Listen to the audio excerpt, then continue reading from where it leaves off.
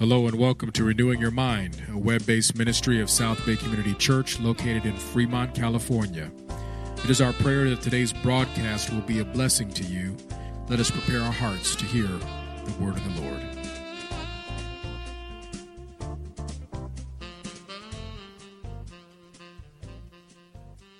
Good morning, family and friends. Good morning. I'm so glad that you are with us at Camp Easter Ridge.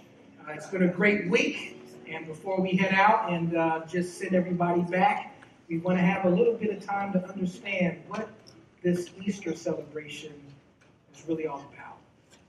I wanted to go back and pick up the story on that very first Easter morning so many years ago. So I'm going to read a little bit of the story from John chapter 20. And just imagine yourself there that first day when Jesus finish the work that God sent him to do. Here's the story from John chapter 20. It says, early on the first day of the week, while it was still dark, Mary Magdalene went to the tomb and saw that the stone had been removed from the entrance. So she came running to Simon Peter and the other disciple, the one Jesus loved, and said, "They have taken the Lord out of the tomb, and we don't know where they have put him." So Peter and the other disciple started for the tomb. Both were running, but the other disciple outran Peter and reached the tomb first. He bent over and looked in at the stripes of linen laying there, but he did not go in. Then Simon Peter, who was behind him, arrived and went into the tomb. He saw the strips of linen lying there, as well as the burial cloth that had been around Jesus' head. The cloth was folded up by itself, separate from the linen. Finally, the other disciple who had reached the tomb first also went inside. He saw and believed. But they still did not understand from Scripture that Jesus had to rise from the dead. Let me pray for us as we start. God, I just pray that as we are in this place, on the day that you changed the history of creation forever, God, that we can just understand that our eyes will be open, that our hearts will be softened to the glorious work you accomplished and the grace that you poured out on your children. God, be with us in this moment, and may you be pleased by all that is said and done. In Jesus' name, amen. Amen. We've been talking all week at the camp about being thirsty. And I wonder if we have understood what it meant to be thirsty for God. And I want to propose that God was even thirsty for us. What am I talking about? Well, if we unpack the story, there was so much new that was happening. The next part of the story says that Mary Magdalene was coming to the tomb, and she was surprised because she thought she was going there for a funeral, to anoint a dead body. But it turns out she showed up just in time for a birthday party. What she thought was the end was actually the beginning of something brand new. I heard a story about a group of children. The teacher sent them out on an assignment. They were talking about Easter, and they were all supposed to go get something that represented the newness of what God was doing. And so the children went out, and they were playing in the yard and grabbing different things, and they all had Easter eggs, right? That's what we often think of with Easter as Easter eggs. But besides the bunny rabbit, there's actually some symbolism to the Easter egg. That the Easter egg is the symbol of new birth. And so the kids go out and they get these little items. And one kid brought back some grass and showed the egg. And here's the grass, and it represents brand new growth. And then everybody clapped. And then another kid said, well, here is a rock. And it shows that the rock is our foundation like Jesus is. And everybody clapped. And another one called a little animal, some little caterpillar or butterfly, and opened it up and said, this is because God created all life. And everybody clapped. And then little Philip came up, and it was his turn, and he opened up his egg, and it was empty. And everybody kind of snickered. They said, Philip didn't do it right. Philip didn't do the assignment. And they were kind of laughing at him. And then Philip stood up and said, you don't understand. I did do the assignment. And the teacher said, well, come up and explain it. And Philip walked up and said, my egg is empty, because so is the tomb. Amen. something that we don't often get. It's the tomb that shows us that the newness of what God promised is true. I want to unpack that a little bit. Let me go back. I want to get us a running start into this story. I want us to go back to right before this incredible event and look at Jesus on the cross. And there were several things that Jesus is known for saying in his last few moments. And so he's on the cross. He's about to die. He has been whipped and scourged and betrayed and beaten and had thorns shoved in his head. He's been through incredible torture and pain and isolation. And at the end of the journey, John records this in chapter 19. He says, Jesus, knowing that all was now completed, so that the scripture would be fulfilled, said, I am thirsty. Now, don't miss this, because they offered Jesus something to drink earlier on, and it had some pain medicine in it to kind of numb the pain of being crucified, and he turned it down. And the Bible made it very clear that Jesus could have gotten out of this whole mess anytime he wanted to, so he wasn't there by force, he was there by choice. And so Jesus had allowed himself to be nailed, he allowed himself to be beaten, he allowed himself to go through all of these accusations, and the Bible said he never opened his mouth once to defend himself. So isn't it odd that after going through all of this without saying a word, all of a sudden he decides, I'm thirsty? That struck me as odd. So I wanted to look into it a little bit more. And absolutely it's true that Jesus could have been physically thirsty from his ordeal. But as I look at this, I think his thirst wasn't really for him. His thirst was for us. He was thirsty for us.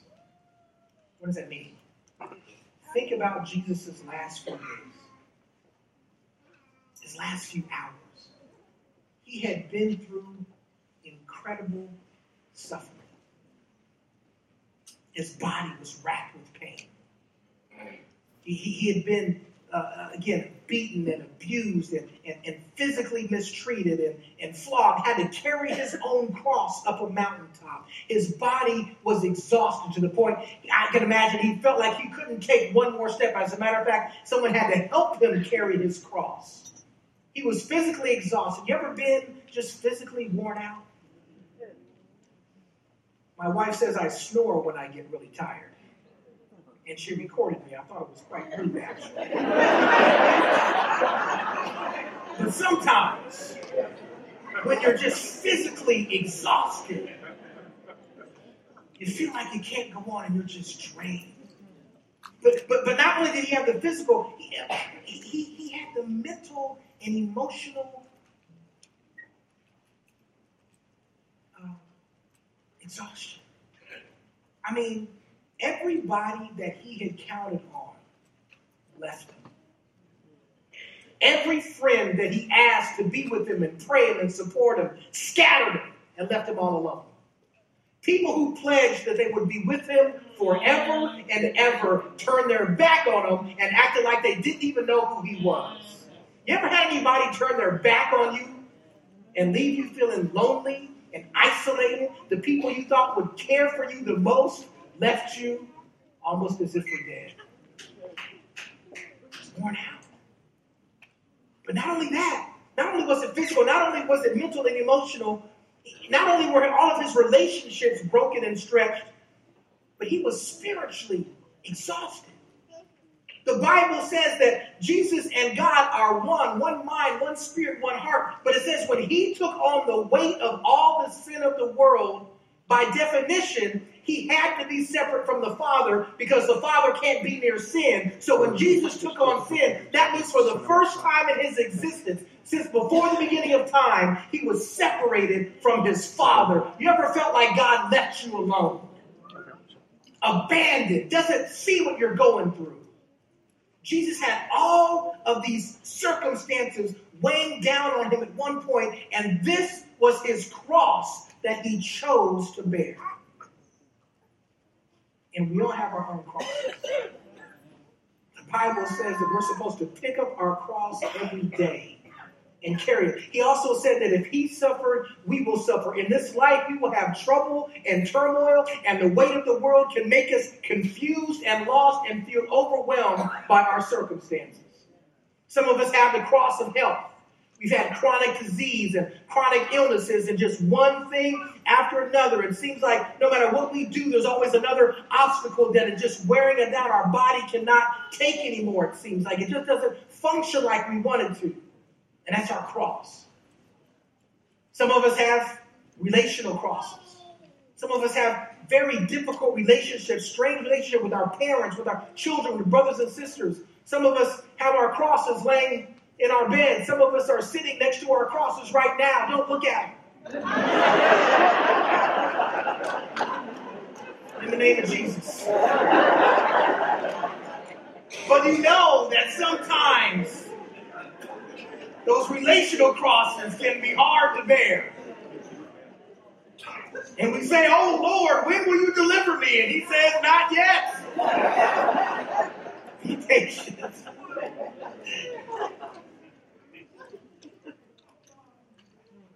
Sometimes our crosses are spiritual. And we get in a place of darkness and depression and sadness, and that emotional weight makes us feel like we are far from God. We remember the days when we were intimate and close to God and we could pray and talk, but it seems like it's been so long that we used to be in a land flowing with milk and honey, and now we seem to be in a dry desert place. And we don't even know how to get back. And our cross is more than we can bear. Well, brothers and sisters, can I tell you that when Jesus says, I am thirsty, he was thirsty not for his cross, but for ours. He was thirsty because he was taking on all of the pain, all of the brokenness, all of the sin, all of the conflict, all of the turmoil, all of the weight of this world that is trying to destroy us. And he says, I will put it on my shoulders, and I will carry their burdens, and I will deliver them back into the arms of my Father forever. And not the devil, not the enemy, not anything that comes against them in heaven or on earth or below the earth can affect my plans for my children. I have done the work that they may be redeemed. He was thirsty for us. He was pouring out his life that nothing could hinder you being restored and brought back in relationship with God. And so understanding that he had all of this weight on his shoulders, and he's crying out, speaking the words of people that have been praying for a savior, a deliverer, a healer, a redeemer, a restorer to come. And he says, yes, I can carry the weight of the world and bring my people home. Now he said that on the cross. But here is the next part of the story, that what he then says after he confessed the burden that he was carrying, he looks up to heaven, knowing that this is the moment that he had lived for, and he says, it is finished. What was finished? What was finished? Well, his time on earth was finished. He died. And it seemed like he had lost. See, the cross is an instrument of death.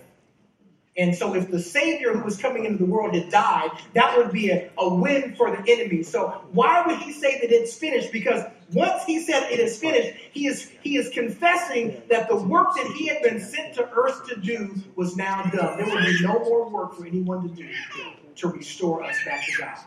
See, it is finished. If you unpack it in the original language, what it means is that it means that the work that my master, if you were a servant and the master had sent you off to do a task and you had gone and done the task, you would come back to the master and say, I did all of it. It is finished.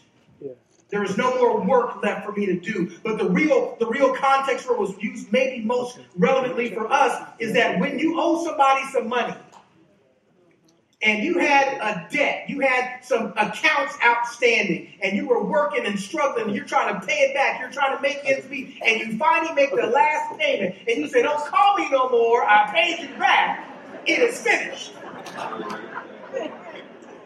And the definitive relief with which there is no more outstanding debt to be collected. Everything that was outstanding is paid in full. And so when Jesus says it is finished, he's talking about the weight and the payment and the debt of sin that we owe. And so when he says it is finished, he says, I know every sin you've done. I know every sin you're going to do. I know the ones that you say, the ones that you think, and every one of those, by the blood of Jesus, has been redeemed and wiped off your tab. Thank you, Jesus. It says that you are presented as a pure, perfect, white, shining, glorious offering before God. God sees you and says, oh, that is my perfect child. Not because you're so great, not because I've got it together, but because the blood of Jesus covers us from the top of our head to the bottom of our feet, and we are redeemed by our Savior. It is finished. There was a story about a young man who really wanted to live out his new faith. And so he was seeking the wisest man he could find. He found this great Christian sage and teacher and professor. He said, what can I do? I understand that Jesus is my Savior. I understand that his grace covered it all, and I want to be saved. What do I got to do? And the professor looked at him and said, you can't do anything. Turn around and walk away from him. Kind of hurt the guy's feelings. So he chased him down. What do you mean? I understand Jesus. I want to figure out, what do I do? What's my next step? How do I make this thing really right? And he says, there's nothing you can do. It's already been done. You can't add 1 inch, 1 bit to the work that Jesus completed on the cross. So when he said it's finished, when it's done, your account is paid, that means you are free from the stuff that's been bonding you. You are free from the issues of the world. You are free from the snares and the traps of the enemy. You have been set free because Jesus declared it. Now here's the point that really matters. He still died. He did. So if you say it's done and then you die, I'm not sure you were right. Because it ends with death. It ends with the cross. It ends with the devil looking like he had the last word. And so that's why this is so important. That's why that empty Easter egg is so critical. Because then we get to the third day. See, if the story stops with the cross, the Bible says that if our faith is resting in Jesus and Jesus hasn't been resurrected, then we are the most miserable people on the planet. Our faith is useless and we are still covered in our sins. It's only if the tomb was empty that we are freed and redeemed by the blood of God. So this is the third day. And Mary wakes up early in the morning. And she's got this jar of spices and oils, and she's going to bury or anoint the body of Jesus. And it's been set up. He's in a tomb. He's wrapped up tight in linen. He's a mummy. They put a big old stone in front of it, and they got a guard whose life depends on nobody getting into that tomb or he's going to get killed. That was Friday night. And so Mary shows up Sunday morning knowing where Jesus is going to be. Positive that he is going to be in that tomb. But she gets there and nobody's around. The guard is gone.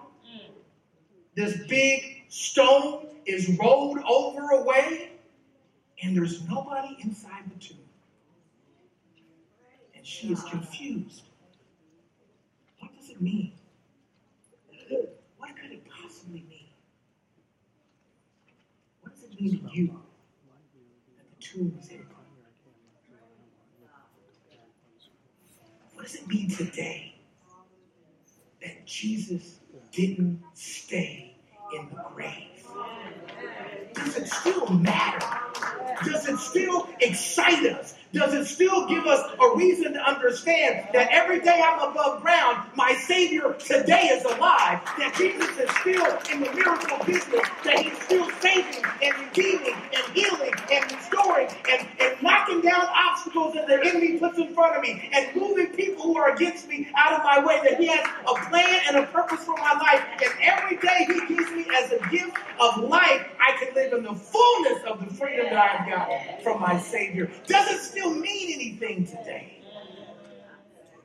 Or are we just used to the story? Have we gotten complicit with the fact that God said, I will lay every enemy at my feet, and that I will take the hurt and the lost and the brokenhearted and the people that this world will throw away and say are irrelevant and say have issues. It's you know who it is? It's those people. Pick your own those. You got your own those. It's those people. The people who don't dress right, the people who don't talk right, the people whose lifestyle I don't like, the kids that are doing things I shouldn't be doing, the grown folks that aren't setting the right example, the people that have all this chaos and in their marriages and don't talk, all the stuff that we carry around, it's those people that I don't like. But Jesus says, the ones that you call those people, those are my people. I came for the purpose. I came for the broken. I came for the ones that are suffering. I came for the ones that are stressed out and overwhelmed and beat down. I came for those that are sick and know they need a doctor and a healer and that their circumstances are too big for them to handle. They need a God who can step in and not tell them how big their problems are, but tell them how big their God is. And it's a God who says, every enemy that you face, including death, the last enemy of death, you need to have no fear. You have no problem because I finished the work. And if you call on the name of Jesus, if you are covered by the blood of Jesus, he promised he will be your healer and your sustainer, and he will carry you, and no arrows or slings of the enemy can harm you. You will be able to stand bold and say, bring it on, devil, because the God that I serve has me in the palm of his hand, and it doesn't matter if the gates of hell are against me. I am more than a conqueror by the blood of Jesus. That's what the empty tomb means. And so here's the deal. I don't know what your cross is. I don't know what your burden is. I don't know what your pain is. But I know this. The cross wasn't the end of Jesus' story. So that means the cross is not the end of your story. The same resurrection power that brought him back, that opened up possibilities, that shut the devil aside, that same power is available for everyone who calls on the name of Jesus. And that's what we're celebrating today. It's not just a Sunday. It's that this day, all things prepared unity by the power of Jesus Christ to do more than we can dream or imagine. And so Mary gets to the tomb, and she's overwhelmed. She's shocked. She doesn't see Jesus. She doesn't know where he is. And I love what happens next. Two angels show up, and they said, what are you crying about? Don't you understand? This is not the time for tears. You're looking for somebody whose story ended with death. But he's not here. He is risen.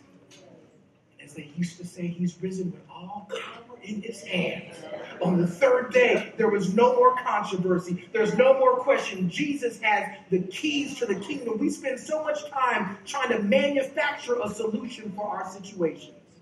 Trying to manipulate. If I could get more jobs or more money or better friends or a better circle of influence or more clout, more stature. If I could get a different husband or wife. Again, don't look at them. If I could have a different situation. If my circumstances were different, then I could be happy. I could be free. But can I tell you, brothers and sisters, we have a God-sized hole in our heart. Yeah. And we can spend all of our time trying to find something else to put in there to make our life meaningful, to make our life purposeful, to make our life significant, to make sense out of this crazy world that we're in. But I tell you, Jesus is the only one who can. It's Jesus. And we're going door to door trying to unlock all these things and manipulate and figure it out. But can I tell you, the only one who has the keys for your happiness and your purpose and your joy in life, Jesus is holding the keys to the kingdom. And he so desperately wants to give it to us. He so desperately wants us to live into the fullness of the joy that he has given away for free. And it's not about our intelligence. It's not about our good looks. It's not about any of our accolades and accomplishments. It's because Jesus alone said, I took the burden that you may be free. I did the work my Father sent me to do. And if you can believe it, then you can receive it. It is finished.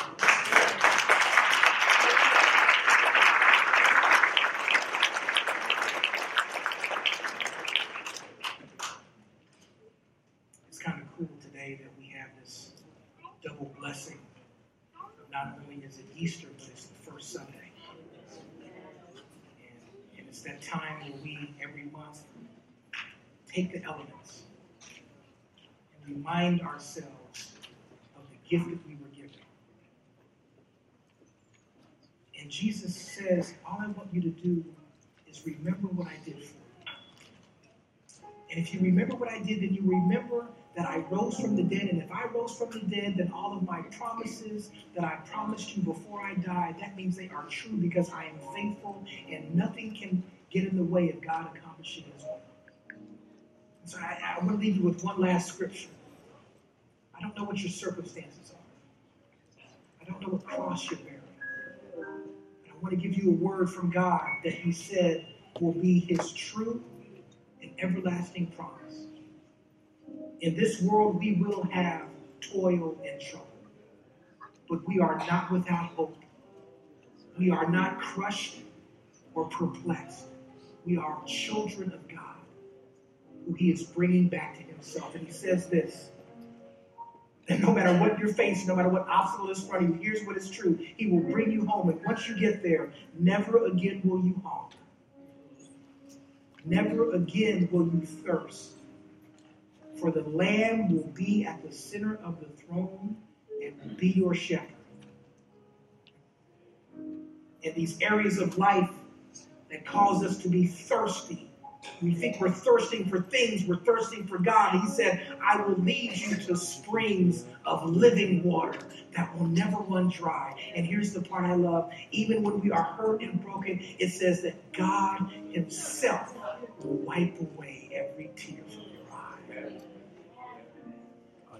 Oh, brothers and sisters, we are victorious.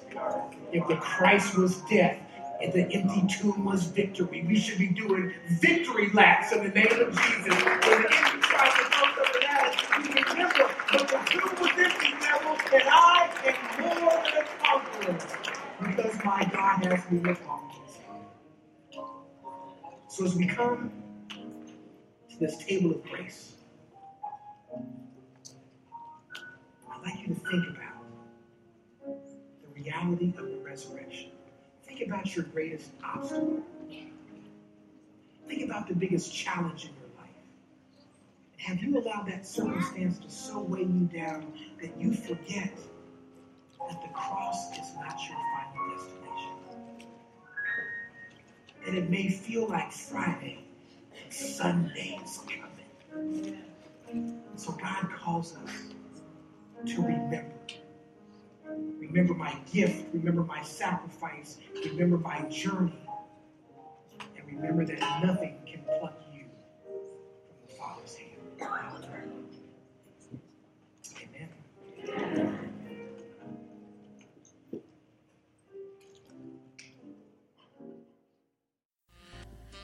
Thank you for joining us for this installment of Renewing Your Mind, a web-based ministry of South Bay Community Church, located at 47385 Warm Springs Boulevard, Fremont, California. We can be found on the web at www.sobcc.org. We'd like to take a moment to invite you to come and join us in person for one of our dynamic Sunday morning worship services. Services begin at 8 a.m. and 10:30 a.m. each Sunday, and we would be so blessed to have you come worship with us. We'd also love to hear from you a word about how this ministry is helping you renew your mind for the glory of Jesus Christ. So please contact us, and we pray God's blessings over you the rest of this day. God bless.